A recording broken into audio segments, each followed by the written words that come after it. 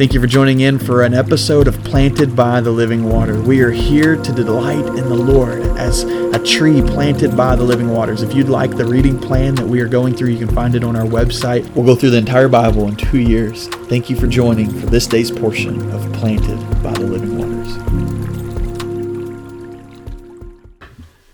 Man, Sunday night rain was wonderful. We were at church, and it I told him at the beginning of the service, I just wish we could hear the sound of rain coming down on this tin roof. Wouldn't it be nice? And about 3/4 of the way through Sunday night, it just started pouring and lightning and thundering, and man, it was beautiful. We just all kind of stood at the door and just looked out smiling, and a few of us went out and danced in the rain, I think. And so Baptist can dance, I guess. But today's Tuesday podcast, but I actually recording this on Monday, and so what a blessing it was to have that rain.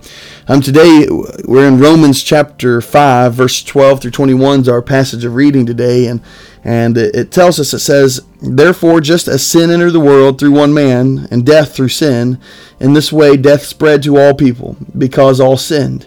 In fact, sin was in the world before the law, but sin is not charged to a person's account when there is no law. Nevertheless, death reigned from Adam to Moses, even though over those who did not sin in the likeness of Adam's transgression. He is a type of the coming one. But the gift is not like the trespass. For if by one man's trespass the many died, how much more have the grace of God and the gift which comes through the grace of the one man, Jesus Christ, overflowed to the many? And the gift is not like the one man's sin, because from when sin came the judgment, resulting in condemnation. But from many trespasses came the gift, resulting in justification. Since by one man's trespass death reigned through the one man, how much more will those who receive the overflow of grace and the gift of righteousness reign in life through the one man, Jesus Christ? So then, through one trespass there is condemnation for everyone. So also through one righteous act there is justification leading to life for everyone. For just as through one man's disobedience the many were made sinners, so also through one man's obedience the many were made righteous.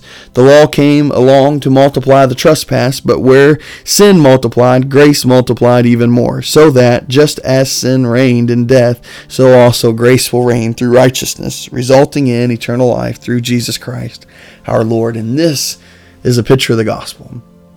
And this is what a beautiful picture it paints of how we all became sinners and how we are all able to become righteous. I often thought when I was younger, this whole thing isn't fair. The fact that Adam took of the fruit and now I'm a sinner. I'm sure you've thought of it that way before as well.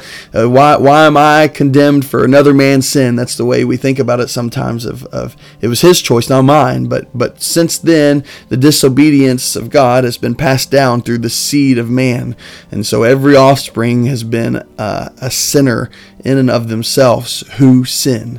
And we see this this act of trespass, the sin passed on to all men. But the reality is if you have a problem with that, then maybe you should look at Jesus for a moment, because then you would have a problem with salvation, because it's through one act of obedience, one act of righteous obedience, that righteousness and salvation is passed to all men as well. And so if you didn't, if you think that you didn't deserve condemnation because of Adam's sin, then you certainly shouldn't think that you deserve salvation because of Jesus's act of righteousness on the cross. And so maybe that helps you think through that just a little bit more. And so thankful for the grace of Jesus. And if sin entered through one man, how much more so can the grace of God enter through one man, through Jesus Christ our Lord. And so I just praise God. I praise Him with you today that His grace is more. His grace abounds. And that maybe you just need to receive His grace today. Just a little stronger, just to lean into His grace a little more and thank Him for the great gift of salvation. Father, we love You. And Lord, where there is sin and it is multiplied, grace is multiplied even more.